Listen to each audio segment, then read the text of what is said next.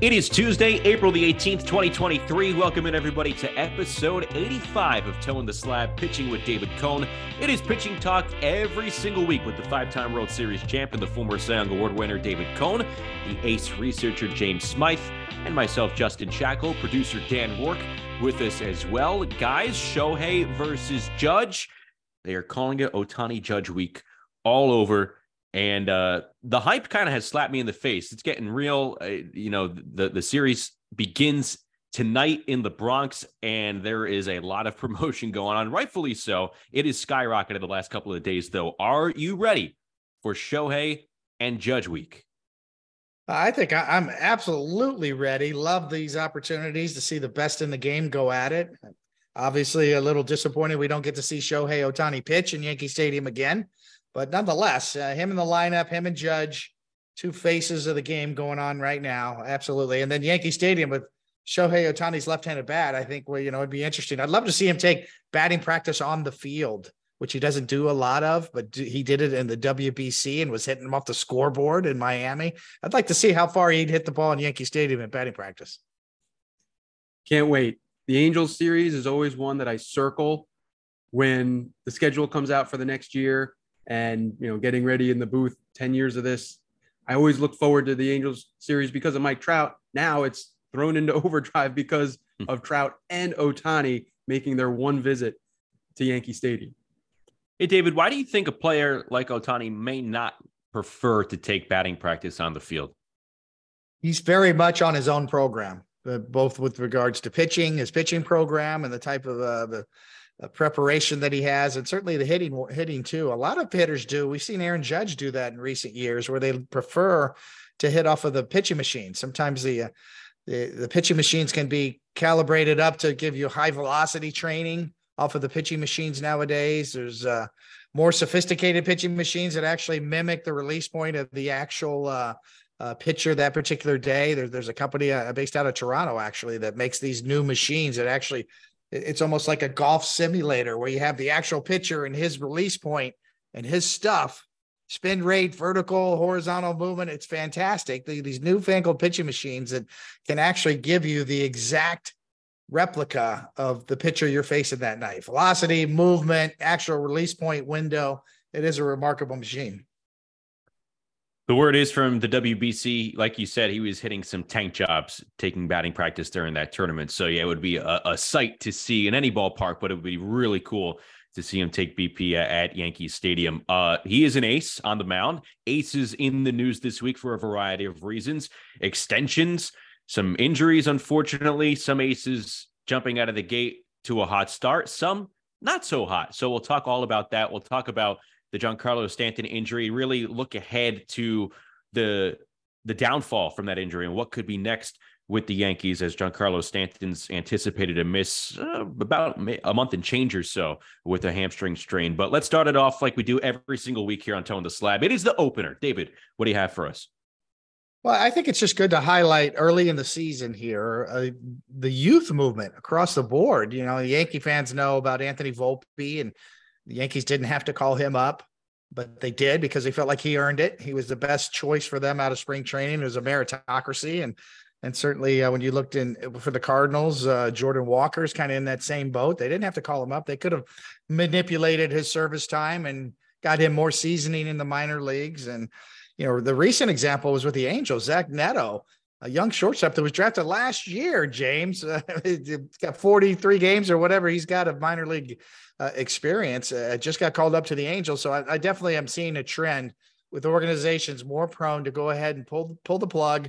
Let's call up our best players, these minor league guys, whether or not the timing says so in years past, or the service manipulation issue seems to be on the run a little bit so far this year. Well, the Neto call-up was a real surprise, even for Zach. He said he was thinking, maybe in midway of the year, September call-up, something like that. Again, he was only drafted last summer, and he's already in the bigs, coming straight out of Double-A with only 44 minor league games under his belt. He had a good spring training. He had 12 hits and 3 homers in his first 7 games at Double-A this year. Guys, with the Angels, there's always a lot more pressure. Trout, Ohtani, Can they finally break the playoff drought and get over the hump? If guys are on the hot seat, manager, front office, they're just saying, hey, if we're going to go down, we got to pull out every card. So we might as well call up Neto now. Angels off to an 8-8 start, mixed bag. They had a tough series in Boston, wrapped around with Patriots Day up at Fenway Park. But yeah, they enter the Bronx here at an even 500. And the GM's trying, obviously. He's been making moves. The results haven't been there. Phil Nevin, I don't think, has a long-term contract. I know he had a little bit of security, but yeah, everything, it feels like the entire organization's always on eggshells, particularly here with what the next move will be with Shohei Ohtani. Is he going to be traded? Is he going to walk away in free agency? It feels like this is just like a one big giant season of auditioning for an Angels team that already has the crown jewel in the majors. So interesting out of the gates. But yeah, Neto's just another young face that is going to be in the Bronx front and center here. So we'll see what happens as he made his debut over the weekend, and we're looking for some good stuff from Neto. Again, only drafted last year. You don't see that too often. So take it in and enjoy what you see as a fan. All right. So the Angels in the Bronx. Yankees aren't going to be facing Ohtani. The Angels behind the Texas Rangers in the AL West. And we saw the Sunday night matchup in Texas. Rangers and Astros. And David, you and Carl Ravitch and Eduardo Perez had the pleasure of talking with Astros catcher Martin Maldonado in real time. He was mic'd up. What was the coolest thing you learned from Martin during that entire game? I just think it's real-time information on the ground, boots on the ground, as they say. When we saw the All-Star game last year and we saw that interaction between Nestor Cortez and Trevino, I thought that was the best thing I'd seen in a long time. I think a lot of the current players lit up when they saw that interaction between pitcher and catcher, live mic during an All-Star game.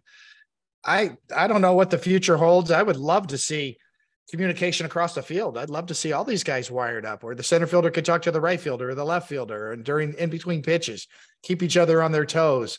Everybody connected, kind of like a NASCAR race where you're talking to the pit crew or whoever you're talking to your crew manager. I kind of hope it goes that way, that direction in the future, where everybody can talk to each other and be mic'd up, and we could tune into that at times. Maldonado was fantastic. He was so into it. He was the one who actually requested to do this. He wanted to be the first catcher to do it. He wants to teach other young catchers. I think those of you who saw us do it last year with Adam Wainwright and his warm-up before the game, I think that was enlightening for a lot of people, not only the current players, but some of the young pitchers that are aspiring to be either college or professional pitchers. So, yeah, I think more of this is good. Just anything you can get a behind-the-scenes look, sort of a backstage pass. This is excuse me. This is how it's done. These are how the guys prepare. This is how professional players prepare for a game. This is what they're thinking. This is what it looks like. I think more of this is better. The players are getting more and more open to it, as opposed to, what if I mess up during the game? What if I boot one? What if I make an error because I'm mic'd up? I think there's always going to be a little bit of that fear. But to me, the pluses far outweigh the minuses. It helps grow the game. It helps build your brand. We're trying to promote the players. We've been talking about this for years and years and years. So this is a great opportunity to do it. I also think it's a cool way to add something special to a national TV game. Have a little highlight to separate it from the day in, day out regular games. So I think it's a cool feature. Maldonado, I loved how he did highlight that he was thinking of, high school and college pitchers or catchers to show like, hey, this is how it's done in the big leagues. This is a little peek behind the curtain. So it's a fun feature. I love that someone like Martin Maldonado gets that, James. Like he gets it. He's understanding like what the purpose is behind all of it. So you hope that more players follow. And I may have missed it, James. Did they have any of Martin on the K-Rod telecast? We did. We had we kind of just had Michael and Alex lay out, and we had the mic'd up part of Martin with you guys in that inning. So I don't know if you remember, there was watching on both. Yeah, there was a double that was hit off the top of the wall in the middle of that inning, and it was almost a home run. It bounced back in. It was a double. You could hear Martin Maldonado kind of react in real time to it. And then I asked him a quick question. I said, what do you do when Framber Valdez shakes you off? How do you deal with pitchers who shake you off? And who's leading the dance? And he said, yeah, he shook me off right there on that particular pitch. So you talk about real time on the ground. He learned something very quick there. He didn't throw the pitch I wanted him to throw, and look, it banged off the wall. So I thought, as an ex-pitcher, to me, that rang a bell for me. It's a classic. Should have followed my lead. Should have, I put down the right fingers, and you shook me off, and that's classic banter back and forth between pitcher and catcher, and that's right in my wheelhouse. I loved it. Getting that banter in real time is sensational, and I am all for learning more about pitch sequencing in real time. The game situation flowing to the viewer in real time. You cannot beat that. All right, guys. Last night, there were a pair of top of the rotation starters who both left their respective starts, Jacob deGrom and Corbin Burnes. They both left with what appeared to be minor injuries. deGrom had wrist soreness and was removed for precaution, according to the Rangers. Burnes had a pectoral issue. Which pitcher are you holding your breath with more, and why is it not Jacob deGrom? Well, if it really is a wrist issue, then that's good news for Jacob deGrom, and the fact that he knows his body and they're trying to get to know him in Texas too as well, that they're going to be overly protective. As long as it's not an elbow issue, obviously. If it's truly a wrist issue, then that's manageable and that's okay. Let's just call it what it is there. Shouldn't be a long-term problem. A pectoral issue, that's a little different, with Corbin Burnes. That's a little more worrisome to me. That could take a little longer to kind of work that one through in terms of how long that's going to take him, or if that's going to lead to more problems down the road. So first blush, worried about Corbin Burnes a little bit more.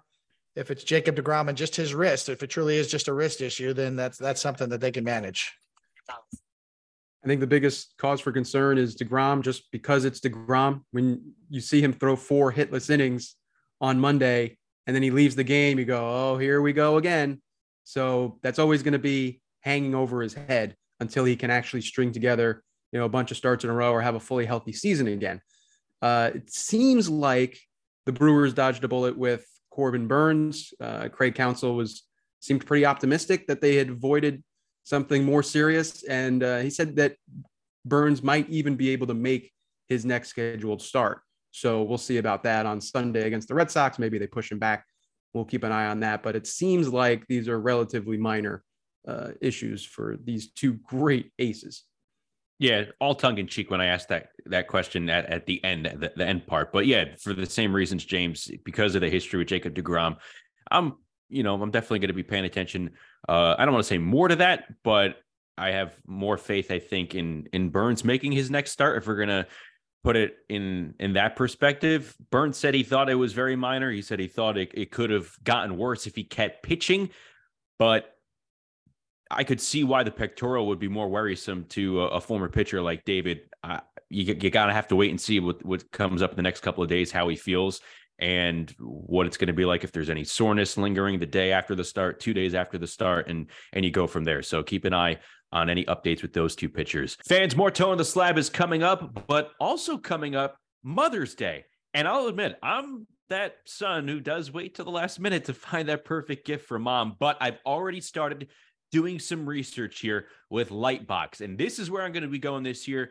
This is where you should be going too. Let Lightbox lab-grown diamonds do all the work for you this year. Lightbox makes lab-grown diamonds that you'll love with pricing that you will understand, whether it's sparkly studs, brilliant necklaces, some shiny bracelets.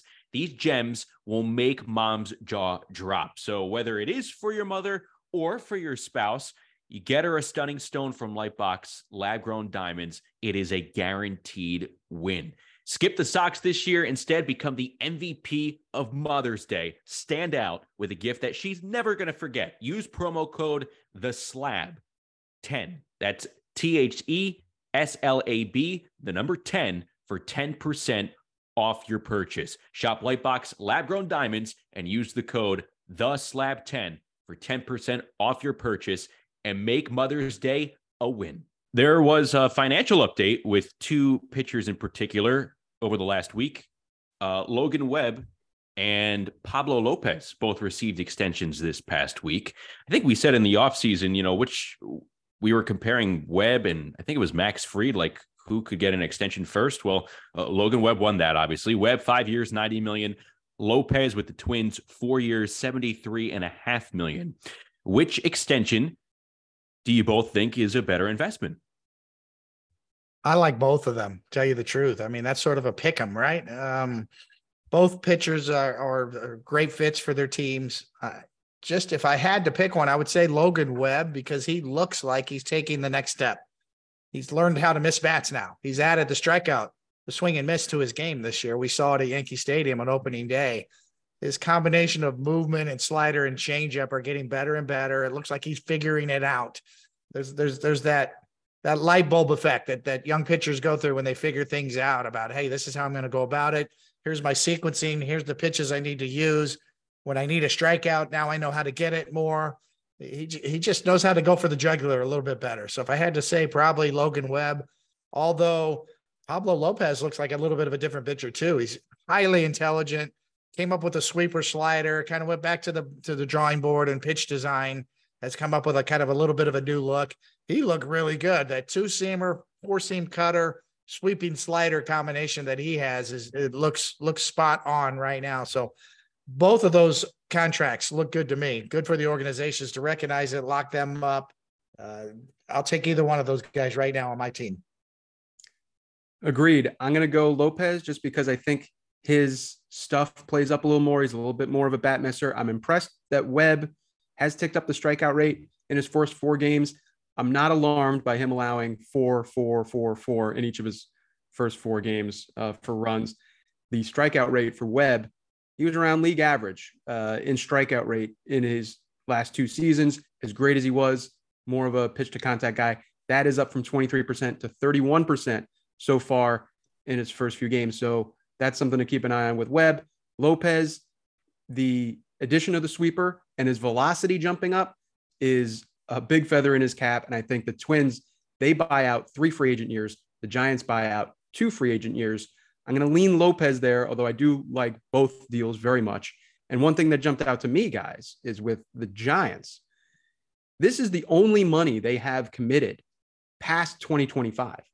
So as they retool the franchise, they're a big market team. They're kind of, Coney, you've used this term for a sleeping giant. Can they jump in for Ohtani this winter? They do not have a lot of committed money beyond this year, beyond 2024, beyond 2025. So locking in Webb for ages 27 to 31 and say, okay, he's going to anchor our rotation. I like this for both teams and for the Giants. I like both deals. I think it's great. Both players get paid. They get rewarded because it's an investment, so to speak. Which team I think factors in as the winner here. I think that's the decision you kind of have to make. So I'll go with the Twins because it is the team making the investment. Shorter years, less money. So that's, on surface, the safe bet. But also, even after this deal, the Twins have 3 other pieces to their starting rotation that are set to hit free agency. So they are able to secure Lopez long-term, who I was really impressed with in his last start over the weekend. So they have Lopez with Joe Ryan at the top. The Giants at least have depth for the immediate future. Anthony DeSclafani, Ross Stripling, Sean Manaea, they're all there after this season. Alex Cobb has a team option.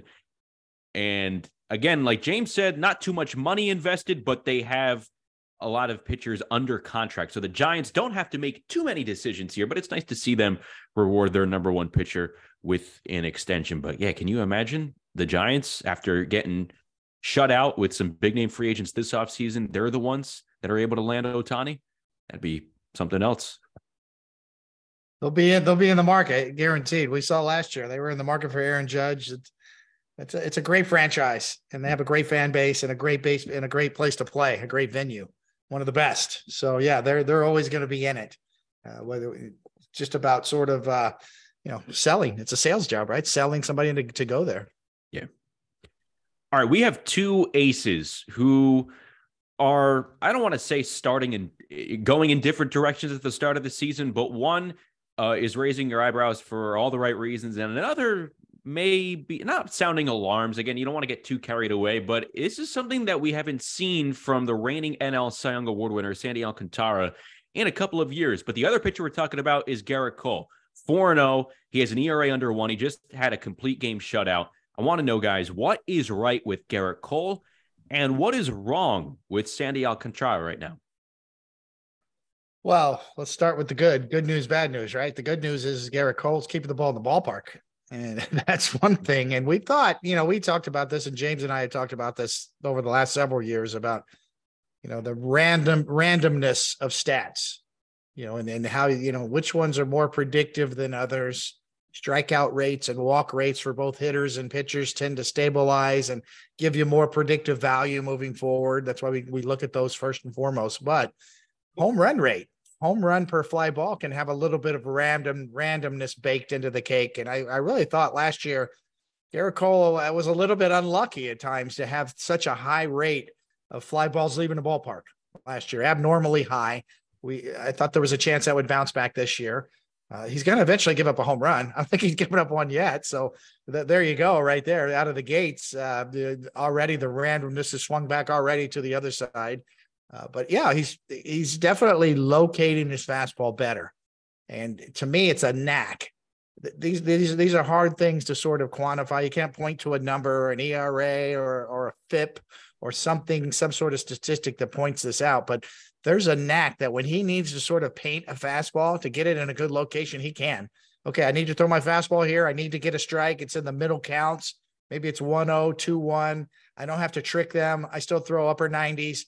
Let me hit a lane, sort of like a bowling alley. Let me hit the outside corner here. He's been able to do that. He's been able to paint when he needs to. He's been able to use his fastball up in the zone, which we know is a key for him because of that riding action and the high velocity that he has. But to me, it's that knack. It's sort of that, you know what? I need to make a pitch here. And that's what I thought a lot of times when I was on the mound. Hey, this is a spot I really need to make a pitch, whether it's a backdoor slider or find a location. It looks like Gerrit Cole is doing that exceptionally well this year. Conversely, Sandy Alcantara is not doing that so well. It looks like, his fastball and his changeup have gotten a little close to each other in terms of velocity, not enough separation so far. And he had a little bit of a Murphy's Law start against the Phillies too, when he got blown out and gave up, I think, 9 earned runs. That's one maybe at the end of the year, you might just throw that one out. You have those blow up starts every now and then in the course of a year, or certainly every couple of years. Maybe he was just due for one of those outlier blow up games. And that's why his numbers are so skewed so far this year. Cole, everything clicking. I've been particularly impressed by the breaking stuff. The slider is sharp, the knuckle curve dropping in, and the tunneling, especially in that Minnesota game, on point as well as ever. Seeing some of the overlays online, Pitching Ninja or MLB Network did a feature on it where you see the heaters coming in, and then all of a sudden, boom, they split, and he's getting swings and misses on all of his pitches, but he's everything you want in an ace right now. Sandy, I'm not too concerned about. I was struck by just going through his game log from last year, and he had some of these, little random blow-up games, 5-6 runs a piece, and I wonder, is he more susceptible to a game like that because he doesn't get as many strikeouts as some of the other elite pitchers in the game? It's a great point. I was looking, the swing and miss. Yeah. I mean, he's a guy who gives up a fair amount of hits in each start as well, too. And James, I was going back to his game log as well. There were some of those blips, but I was looking for like how many, I guess you could call them subpar outings we saw back to back. And it was really tough to find those over the last 2 years. There was a 2-start stretch last September that, he got lit up for 6 runs in 5 innings. He came back. He gave up 5 runs on 8 hits the next time out. Only 3 were earned. But again, the Marlins went on to win that game. So I was kind of looking at like, getting hit hard, giving up a lot of runs, and the Marlins losing. You have to go all the way back to the beginning of 2019 to find 2 consecutive starts that kind of fall under those 2 categories. But he's a pitcher that Philly start, David, you put it perfectly, just the way, that was bound to happen at some point. It happens to everybody, but he gives up a fair amount of hits, and a lot of the damage does happen on home runs. It's true. He's a WBC guy too, and had high intensity innings in spring this year. And I remember that a couple of those starts were just as high as intensity as they can get. When he was pitching for his country, and I think against Puerto Rico or against Venezuela, a couple of starts he had in there, even though there's not a lot of innings, those were really high intensity workouts in the middle of March for him. So is that something that you look at? I can't point to and say that's definitively a reason, but it's something you look for, and that, maybe there's a residual effect from him kicking it up a gear a little early in spring training this year.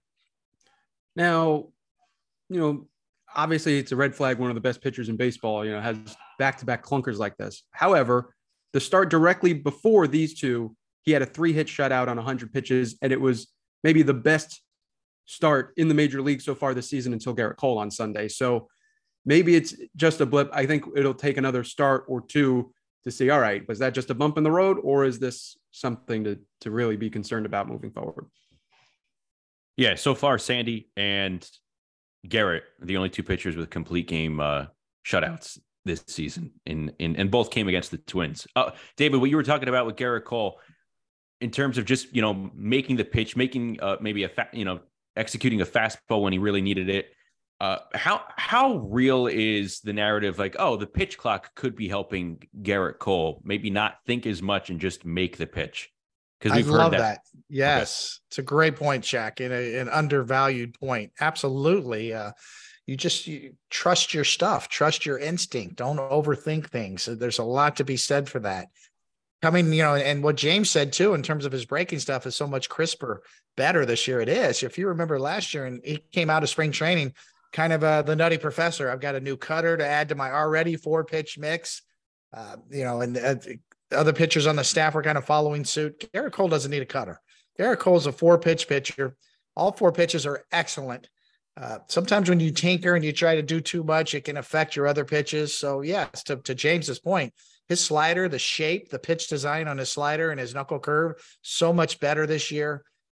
When you eliminate the cutter, you get more time to work on those 2 pitches on the side. You're concentrating on throwing more of those 2 pitches in the game, and you get better command. The more you use it, the better you get, the more confidence you have in it, the less time you have to think because of the pitch timer. Yeah, it all goes together. All these variables play into it. I can't say for sure that his cutter messed up his slider last year, but I know, speaking from personal experience, that it did for me when I tried to tinker with a cutter, that sometimes it bled, it sort of bleeds. The grips, the release points kind of bleed into each other, and then both pitches get compromised. You end up with 2 mediocre pitches rather than 1 really good pitch. Garrett Cole's slider is really good. He doesn't really need a cutter. His slider and his knuckle curve are good enough. Another day is here, and you're ready for it. What to wear? Check. Breakfast, lunch, and dinner? Check. Planning for what's next and how to save for it? That's where Bank of America can help. For your financial to-dos, Bank of America has experts ready to help get you closer to your goals. Get started at one of our local financial centers or 24/7 in our mobile banking app. Find a location near you at bankofamerica.com/talktous. What would you like the power to do? Mobile banking requires downloading the app and is only available for select devices. Message and data rates may apply. Bank of America NA, member FDIC.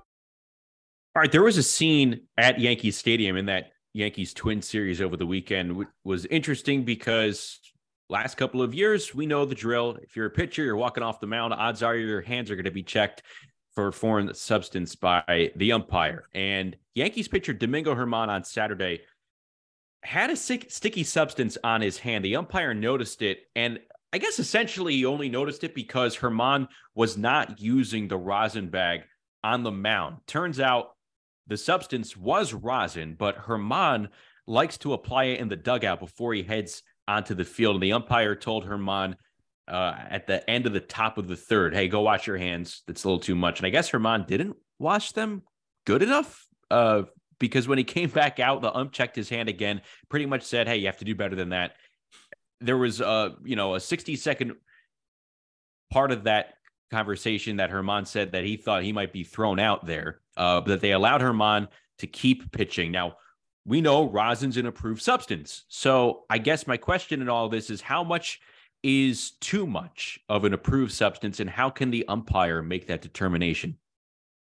That's a great point. I don't know. I mean, I've always seen pitchers have their own little concoction, their own rosin bag in their lockers, or certainly on the bench, or sometimes you just go up to the on-deck circle. I've seen starting pitchers go up to the on-deck circle and kind of use the rosin bag that the hitters use before they go to the mound in between innings. So certainly something that's not new. How do they determine what the substance is, that they knew it was rosin or that not something else? That's a little bit of a mystery in and of itself. The fact that he was asked to go wash his hands and come back and not do it well enough kind of reminds you of your mom back in the day, right? I mean, you can't help but laugh about that one. We've all been there soap? before. Let me smell your hands. Is there soap? Go brush your teeth. Go brush your teeth. You didn't brush them long enough, So yeah, it was kind of comical. It wasn't comical to Rocco Baldelli, who thought, wait a minute, he didn't conform. He didn't adhere to what he was asked to do. So obviously something nefarious is going on. He should have been thrown out of the game. So yeah, I mean, it lends itself to all sorts of areas of concern that we just don't know for sure unless you were down there and understood exactly what he was told by the umpire, why he didn't conform, or can he use his rosin bag on his own in the dugout? Does he need to stick to just using the one on the mound? I mean, there's all sorts of questions that are brought up by this scenario that I'm not sure we can answer right now. There are in the rules, I see here, Rule 602D comment. It talks about how the pitcher is allowed to use rosin. You can put it on your hands, but you can't put it on your glove. There are things around that. And it's still a bit of a mystery because we don't even really know all the ins and outs of exactly what went on over the course of a couple innings on Saturday.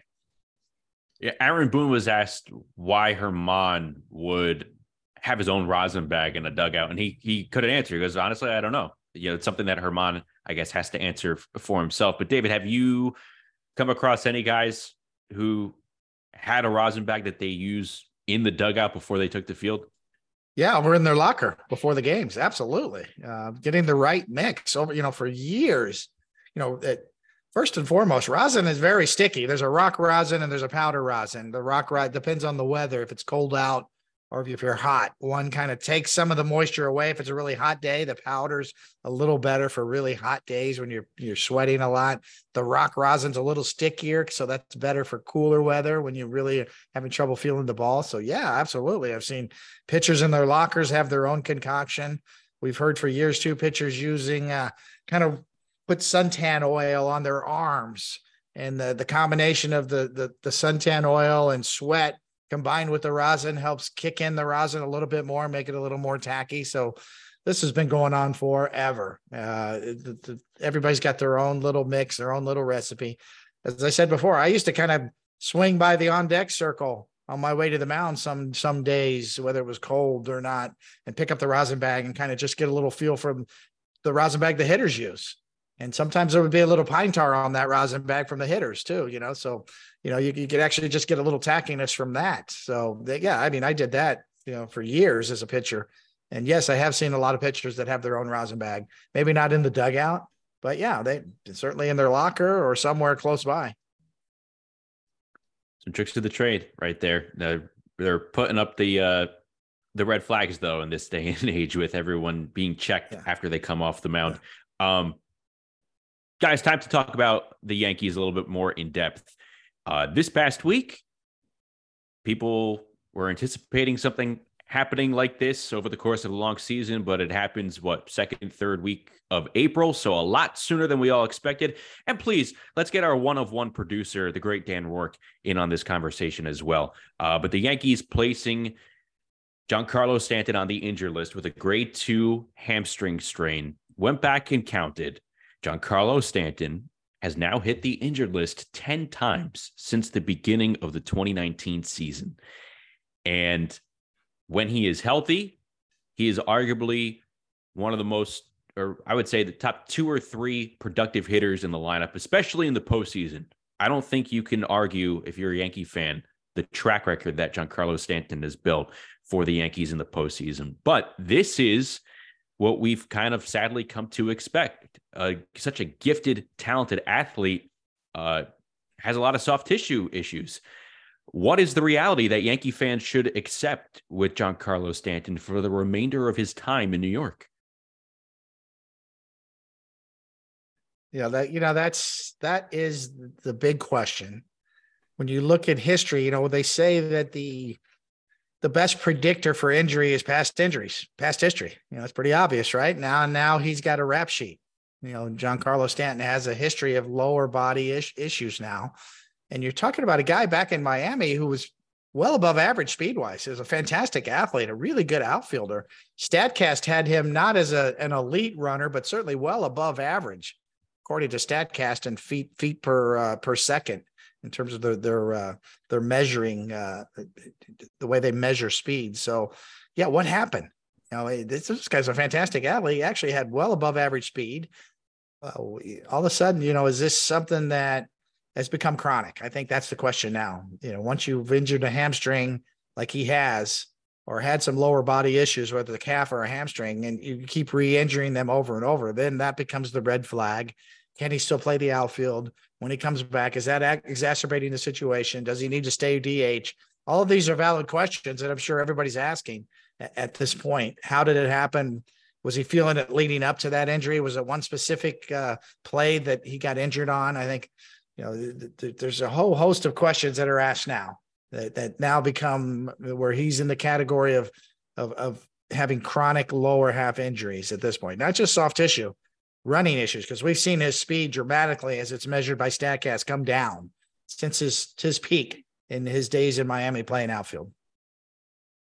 So since coming to the Yankees in 2018, on a per 162 game basis for the team, he's averaged about 102 games going into this season.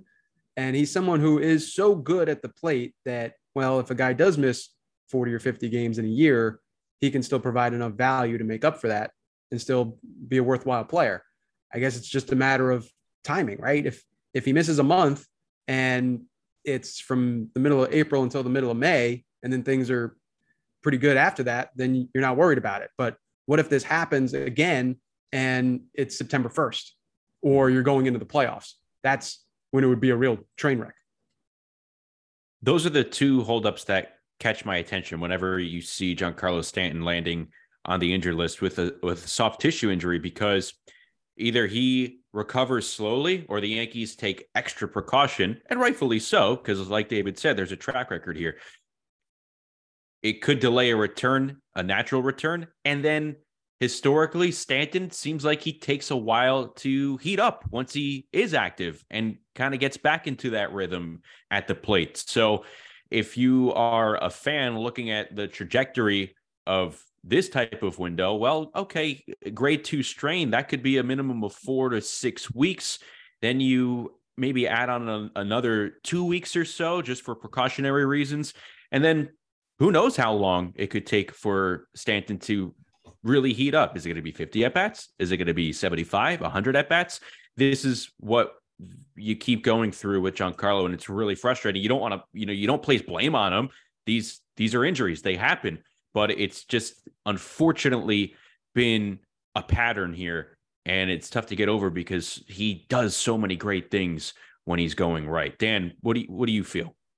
Yeah, I was going to make that same point about how it seems like he deals with IL rust more than anybody. So even if you get him back, say July 15th, I almost don't expect the real Giancarlo Stanton until a month later, like August 15th. I mean, I love him. I really do. Big fan of Stanton. Like you said, you can't blame him for any of this. But, I look at his 6-year career at the Yankees, an 839 OPS. So, of course, the production's been there. And the fact that he does show up every postseason, no matter what, even if he is missing a lot of games during the regular season. But at some point, it does concern me a little bit because, well, I don't worry that the Yankees will make the playoffs. The AL East isn't a sure gun thing by any means. Like, I consider it's going to be a race this year, especially with the Blue Jays and now the Rays as well. So at some point, Stanton not being in the regular season, like, it could really hurt us. And it does concern me, especially with a grade 2 strain. I mean, when I first heard this news, I tried to be optimistic with it and think back to 2021. I forget what the injury was, but he went in the 10-day and was back immediately. But, with this grade 2, 4 to 6 weeks, it's tough. It really is. And it gets Hicks in the lineup. I guess, a little bit. And then Josh Donaldson, he really has to, if you want to prove you're a big league caliber player and you're worthy of staying here, like this is the time. You got to show up. He'll be playing a lot. And I think lineup wise, it's quite clear you got to keep Volpe at the top now, especially, being able to put DJ down at the 5 spot. And then, just the lower third of the lineup is concerning, but this kind of thing has happened before. So I'm kind of just thinking we'll get by and see what happens, I guess. Dan brings up a great point with the time frame, because you're going to have potentially a 2-month window here without Giancarlo Stanton, and you're going to need a source to come up big in the lineup. And a lot of people are looking at Aaron Hicks getting more reps, and Josh Donaldson, who's anticipated to come off the injury list this week, getting a shot to prove himself, again, hitting in the middle of the Yankees order. So who needs to take advantage of their next opportunity more? Is it Aaron Hicks or Josh Donaldson? I think it's Aaron Hicks. I think Josh Donaldson's going to have a little more slack on the leash. He and DJ LeMahieu can split time at third. They both can protect each other, give a little insurance for injuries for both of them. DJ's already had a little bit of a quad issue where he missed a few games without going on the IL. We've seen Josh Donaldson ready to come off the IL. So it's not as easy to say, you know what, just cut bait. Josh Donaldson, let DJ LeMahieu be your everyday third baseman. He needs a little protection at this point in his career. So both of them now, I think, will split time between DH and third base. Hicks is the guy. And the one thing that's uncertain about the Yankees moving forward, and kind of as an unfinished product, is their outfield. Aaron Judge still playing center field. Ideally, you'd love to have him in right field. Oswaldo Cabrera, is he really your left fielder moving forward? I think they still view him as more the super utility guy. Does Harrison Bader get back? Does he establish himself once again as your premier center fielder defensively and swing the bat with some thump? Okay. So who's your left fielder? Is that going to be Jason Dominguez next year? Maybe if he lights up Double-A this year. We've seen the trend. We talked about it in the opener. Do the Yankees, at some point, go down and grab him in July or August? If he's really dealing down there, is there somebody else? What is the future of the Yankees outfield? We know the infield. They're stacked on the infield. You've got Oswald Peraza ready to go to plug him in anywhere at that point. So and Volpe's your shortstop. That probably at the top of the order. For now, Rizzo's at first base. To me, it's a Yankee outfield. What's that going to look like at the end of the year? That's still a little bit of an uncertainty built in there. And it's a little bit makeshift right now. They've got the pieces they can cover it because Aaron Judge is so good that you can plug him into center field. And once again, kind of save your outfield. You got to saving the Yankees by being able to play center field once again this year in a position that, he does well, but you'd rather have him in right field long-term. I think the guy to watch more is Donaldson rather than Hicks, just because with Harrison Bader coming back soon, he's expected to start a rehab stint this week. Then you'll have your outfield of Judge back and right, Bader in center, Cabrera getting the bulk of the time in left field, and then Hicks would continue to be a part-time bit player like he's been so far this year. So I think it's going to be more on Donaldson, who is going to get time at third base, at DH, and I think with him, he's going to be in the crosshairs a little more, because I think he's also going to be relied upon more batting higher in the order. When he comes back, I imagine that he'll be in that 5-6 range, and that'll be a more prominent spot in the lineup. When you need mealtime inspiration, it's worth shopping Kroger, where you'll find over 30,000 mouth-watering choices that excite your inner foodie. And no matter what tasty choice you make, you'll enjoy our everyday low prices, plus extra ways to save, like digital coupons worth over $600 each week. You can also save up to $1 off per gallon at the pump with fuel points. More savings and more inspiring flavors make shopping Kroger worth it every time. Kroger, fresh for everyone. Fuel restrictions apply. Yeah, I would be okay with Donaldson hitting 6. I think Glaber's emerged as a dependable 5-hitter at the moment, and I think you run with it to see what you have with Gleyber in the immediate future. I just want to see Josh Donaldson, what he's able to do with 200 at-bats. I want to see what he can do with that sample size, and then you have a better assessment. I think he has a bigger opportunity ahead of him than Aaron Hicks. So I guess Aaron Hicks is more in danger than Donaldson, so to speak. But I think the onus lies on Donaldson to produce more.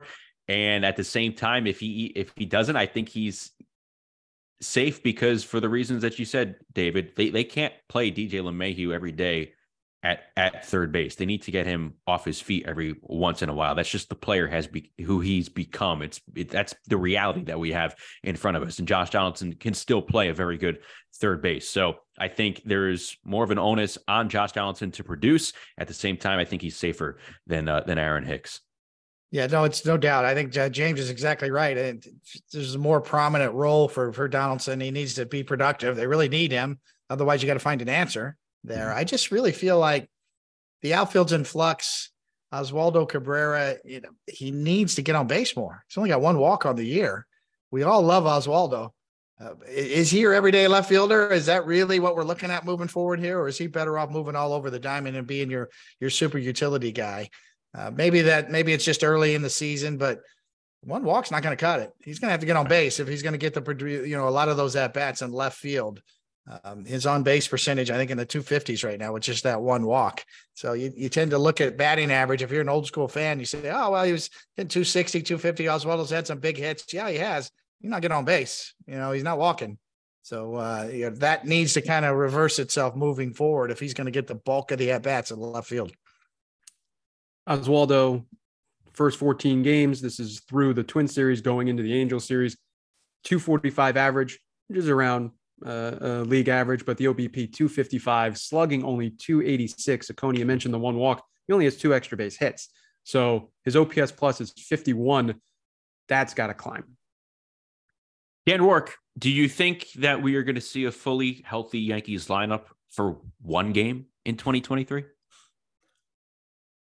Regular season? No. Honestly, I'm going to say no. But the playoffs, I always hold out hope. ALDS game 1, that's where everything will come to form and shape out all right. So regular season, no, but just being like the glass half full guy I am, come ALDS game 1, I think we'll be all right with a trade deadline acquisition that we're not thinking of yet. Okay. I like that. Yeah, spice it up a little bit. Yeah, nice. You always have your projected lineups before the season, the rotation. Every single one sounds very rosy from Rourke. So it's always glass half full. I love it. John Boyd team member that was potentially a left fielder for the Yankees is now off the board, right? Ian Happ with the Cubs. Yeah. A lot of people looked at him and said, boy, he'd be a perfect fit in left field for the Yankees. Switch hitter, veteran, really starting to figure it out. That's no longer an option. So I thought he would have been great for the Yankees, but obviously he's going to be a Cub. Yeah, this is why, just in general, spring training, first week of the season, fans are always saying, oh, where are you going to play this guy? Where are you going to play that guy? How are there enough at-bats to go around? What are they going to do in the rotation? How is this guy going to be in the bullpen, or is he going to start? One injury happens. 2 injuries happen. Rotation, bullpen, lineup. These things always happen to every team, and there's always plenty of at-bats to go around. Then you end up in a spot where you're saying, well, now we need to find somebody to fill in the gaps here. So a lot of the preseason hand-wringing about finding playing time for people, that always sorts itself out. Yep, always. It's the nature of baseball. David, where are you going to be this weekend for Sunday Night Baseball? Heading to San Francisco. The Mets and the Giants should be interesting. We're not sure about the pitching matchup as of yet. I think potentially might get Tyler McGill with the Mets. We're not sure about the Giants as of yet, but yeah, I'm heading west. Catch that red eye back Monday, so I should be ready for the podcast. Bright-eyed, bushy-tailed. Beautiful. A couple cups of coffee. Yeah. Wednesday night, Mets at Dodgers. You have Max Scherzer against Noah Syndergaard. First time that Syndergaard's facing his former team. That's one to look out for later this week. Gentlemen, anything else before we close the show this week? Not at all. I think, if you're a young catcher nowadays, throwing's become more important. You got to throw runners out. I think that's a follow on down the road here. Yankees looking to throw out, I think, their first runner this year. I don't think they've thrown anybody out yet in the stolen base category. That's something to pay attention to. So hit the gym, get that arm speed up to par here, because it's going to be needing an increase. Catch and throw is back. You got to throw. That's right. That is going to do it for this episode, everybody. Thank you for joining us as always. Again, please subscribe to the YouTube channel so you do not miss a single thing of what we're streaming each and every week. Until next week, for for David, for James. I think I called you Javid, David. For David Cohn. Let's go full names. David Cohn, James Smythe, our terrific producer, Dan Rourke. This is Justin Shackle. We'll talk to you next week on Toe in the Slab, Pitching with David Cohn, a production of John Boy Media.